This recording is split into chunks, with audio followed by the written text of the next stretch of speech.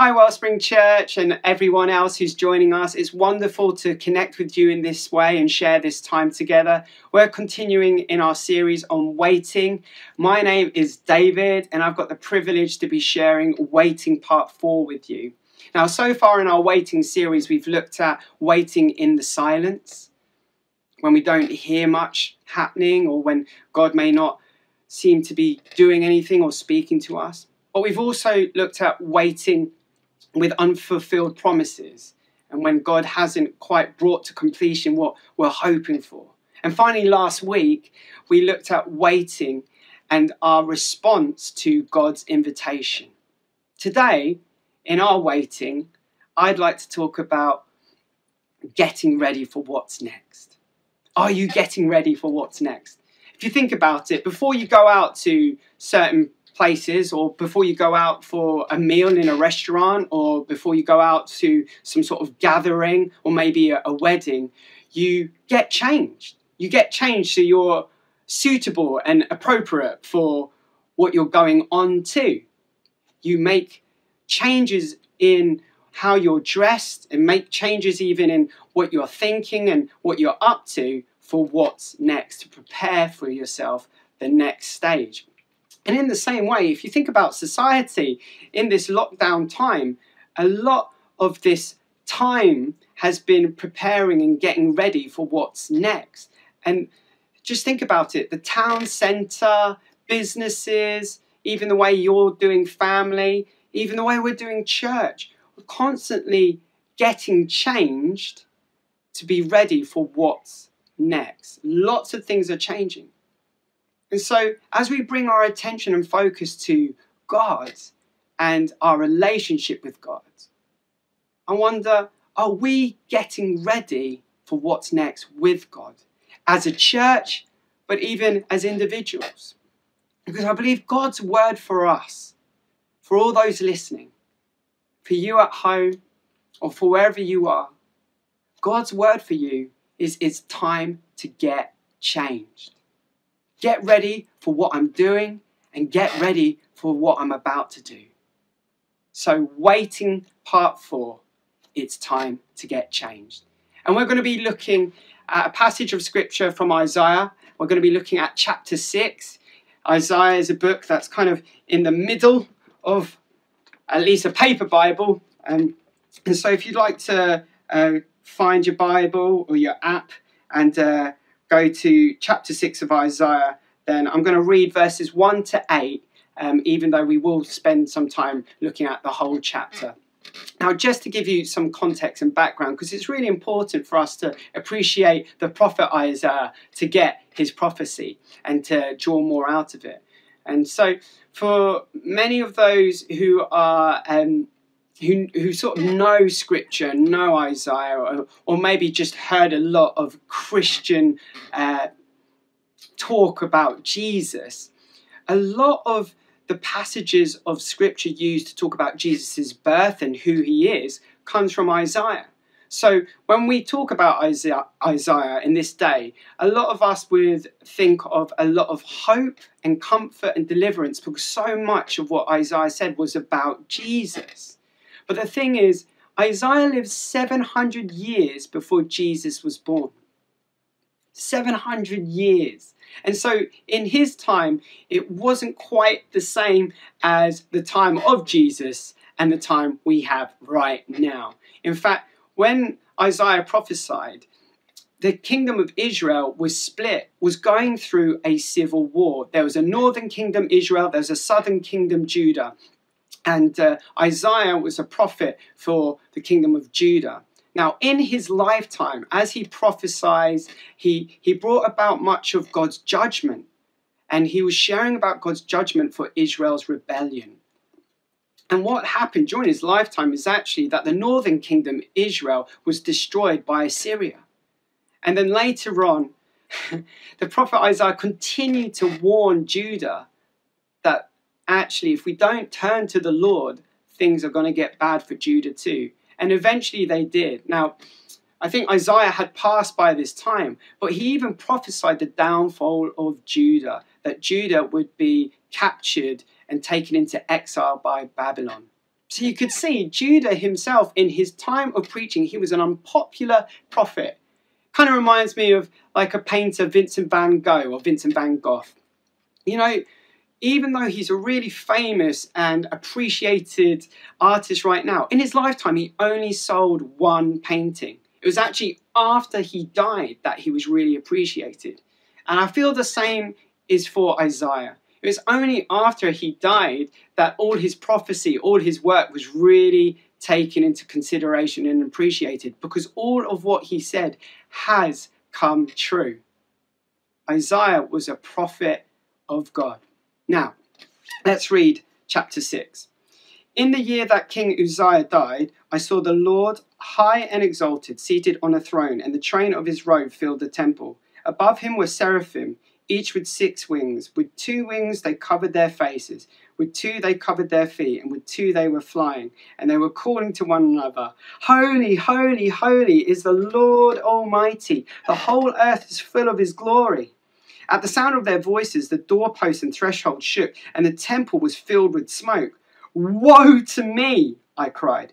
I am ruined, for I am a man of unclean lips, and I live among a people of unclean lips.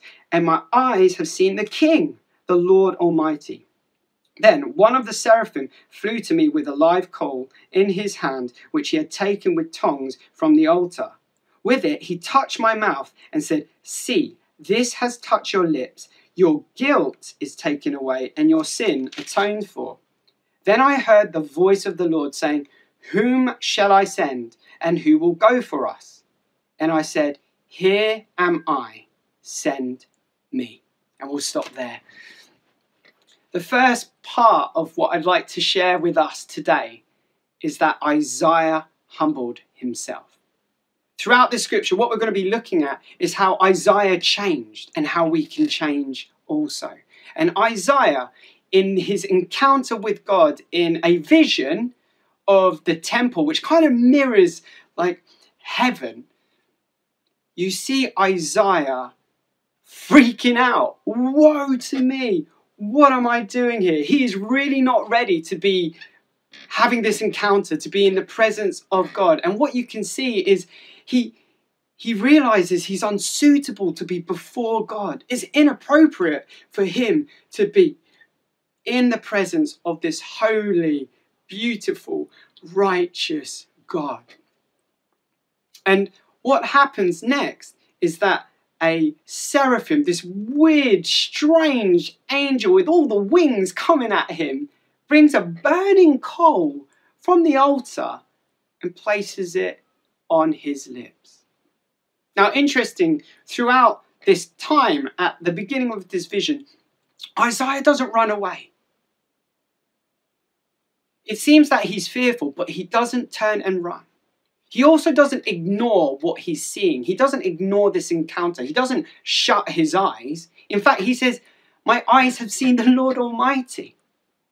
Even with the seraphim coming over to him, he doesn't turn and run. He doesn't try and fix himself because he realizes there's nothing he can do. And although he speaks about his lips being unclean and coming from unclean people, what you understand is he realizes there's something wrong with him, that he's a sinful man, that he's selfish, that he's in the wrong, and he's in the presence of righteousness, a holy God. And so this winged angel purifies his lips, but actually we can see his guilt is taken from him and his sin is atoned for. Not only were his lips cleansed, but actually his heart was cleansed. His heart was changed. When Isaiah humbled himself, his heart was changed. My first point for us today is that we need to humble ourselves. And when we humble ourselves, we get a change of heart. We all need a change of heart. It's time for change, and it's time for a change of heart.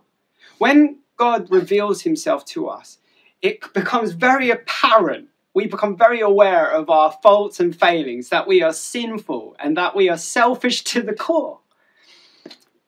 But you know what? God doesn't remove us. God doesn't destroy us. He didn't do that with Isaiah, and he won't do that with us.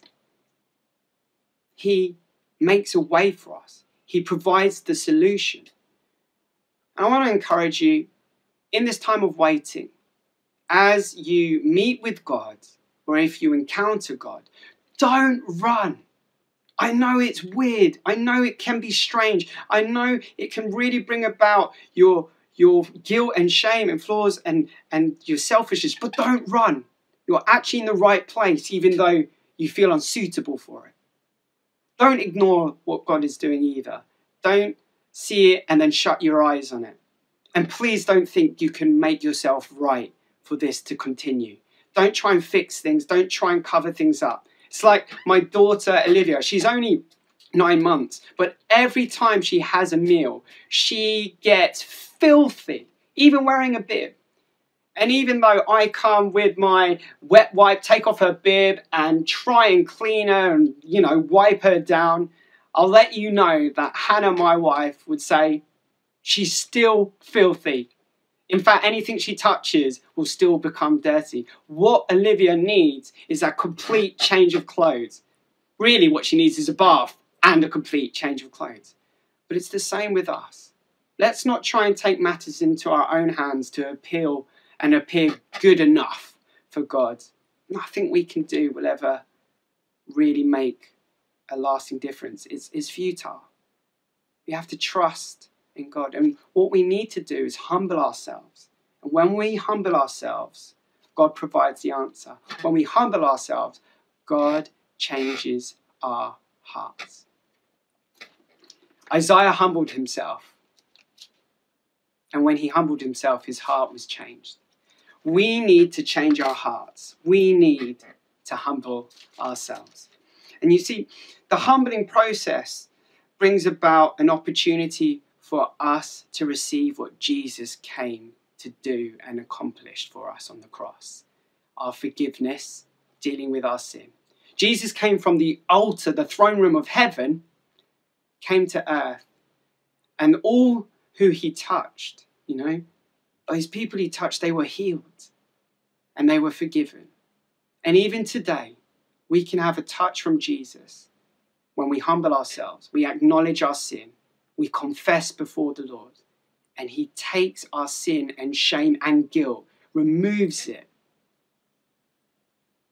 and spends the rest of life with us. Now, it's important to realize where Isaiah was the temple. And so there was this understanding that not only was he unsuitable in terms of his heart, but it's interesting that he was unsuitable in terms of being there himself, because it was only a priest who was allowed in there, the high priest, and a high priest had to wear special garments. It's interesting that Jesus is known as our high priest from heaven.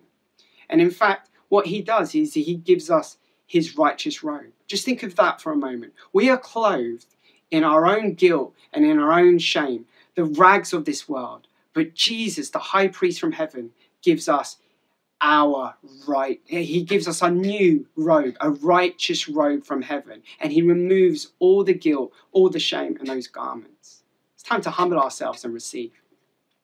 Second, if you see in verse 8, Isaiah humbles himself and now he volunteers himself. Who is this man? For a moment, we have him absolutely terrified, and now we have him volunteering before God saying, "Here am I, send me."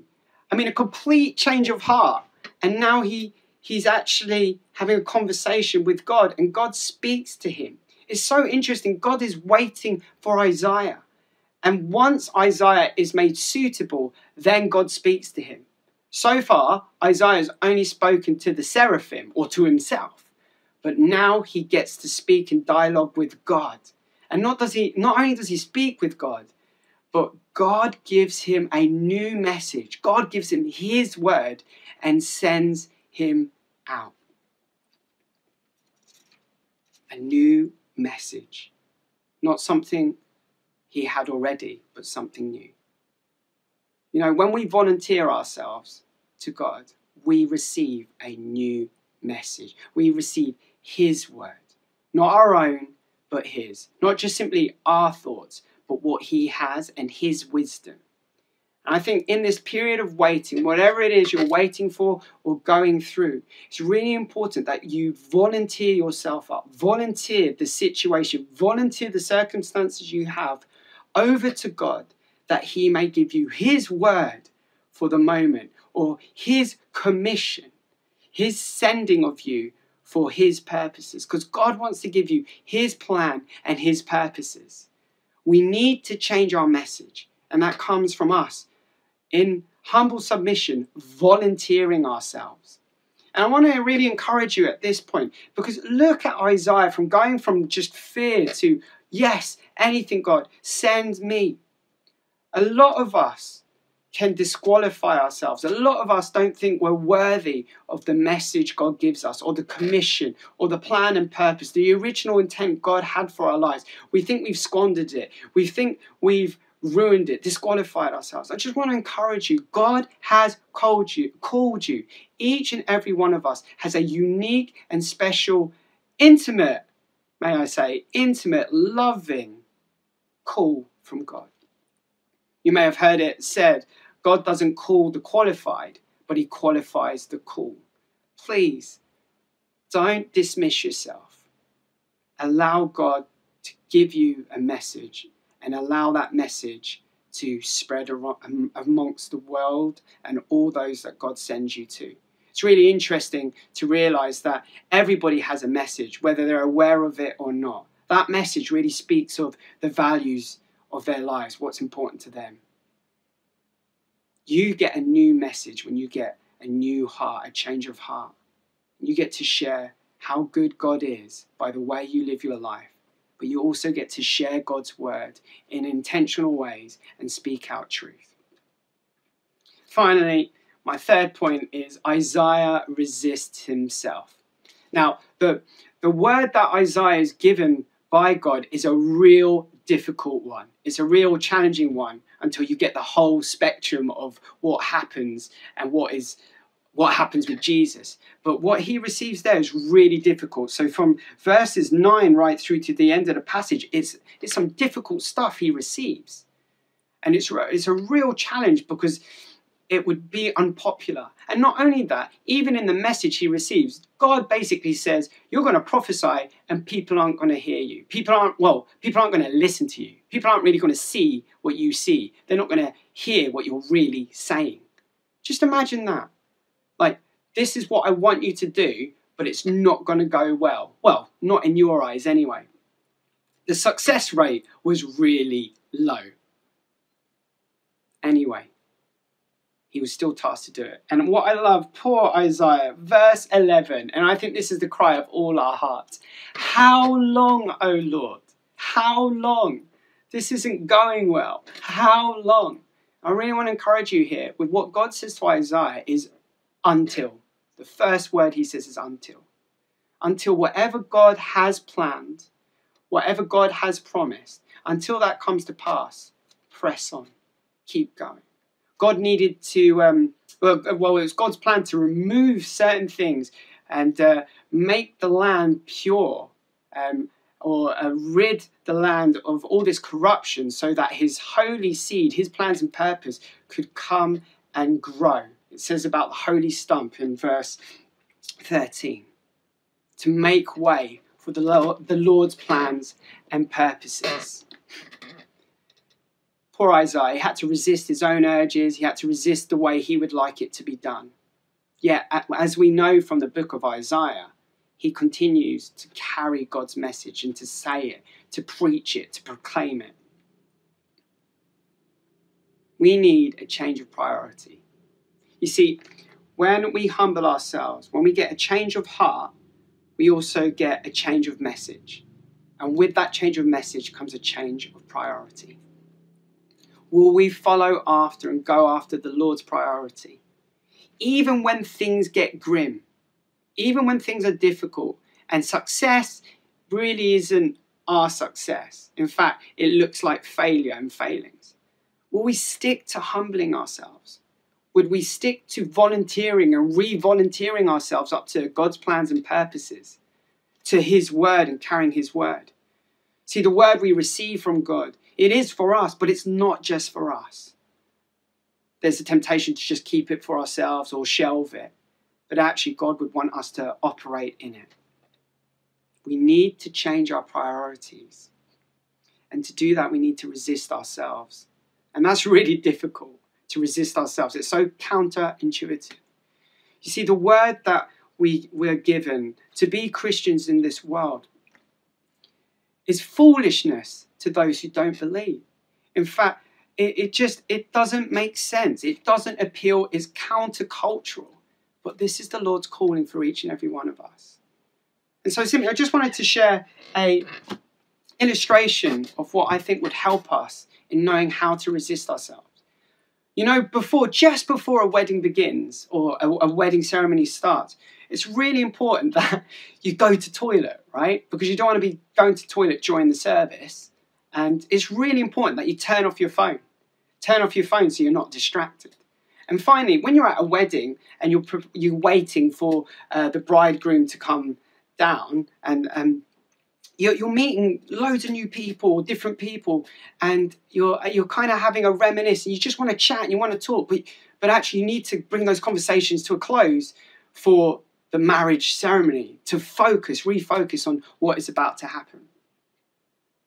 We need to get rid of those temptations and impurities in our lives that interrupt what God has, and what God has for us and what God would want and desire for other people. We also need to avoid meaningless distractions. And I really want to help you with this. I think screens is a big thing. I know you're watching this on a screen, so there is a ignorance to this or hypocrisy, whatever. But actually, I've realized turning off screens really does help. It really will help you resist some of the things that aren't good for you. And finally, sometimes it's just about waiting for the suitable and right timing, because wanting to talk to people at a wedding isn't a bad thing, but you've got to wait for the right time. You have desires for your life, which are good, but they need to fall in the priority of what God has for you. Resist yourself. We need to humble ourselves, we need to volunteer ourselves, and we need to resist ourselves. It's time for a change. We need a change of heart, we need a change of message, and we need a change of priority. Let me pray. Heavenly Father, I thank you for this time together. And I pray for all those listening that you would, by your grace and mercy, meet with us, encounter us, and renew our hearts. Would you change our hearts? And Lord God, in changing our hearts, would you give us your word, your precious word for our lives? Would you reveal your plans and purposes, even in this time right now? Would you move in our lives? And Father, would you give us the courage, the confidence to hold on to your word, even when the world would reject us, even when it doesn't look successful in our eyes. And I pray, Father, you would help us with prioritizing you. Help us to get out of the way. Lord God, we invite you to be the center of our lives. Lord God, may our lives revolve around you. And I pray, Father, for where we're struggling with temptation and distractions and things that are unclean or impure, or with our own kind of wanting the plans to unfold as we would like them. Father, would you help us to prioritize our lives on you? Really what I'm asking, Lord God, is would you help us to trust in you and to obey your word. In Jesus' name.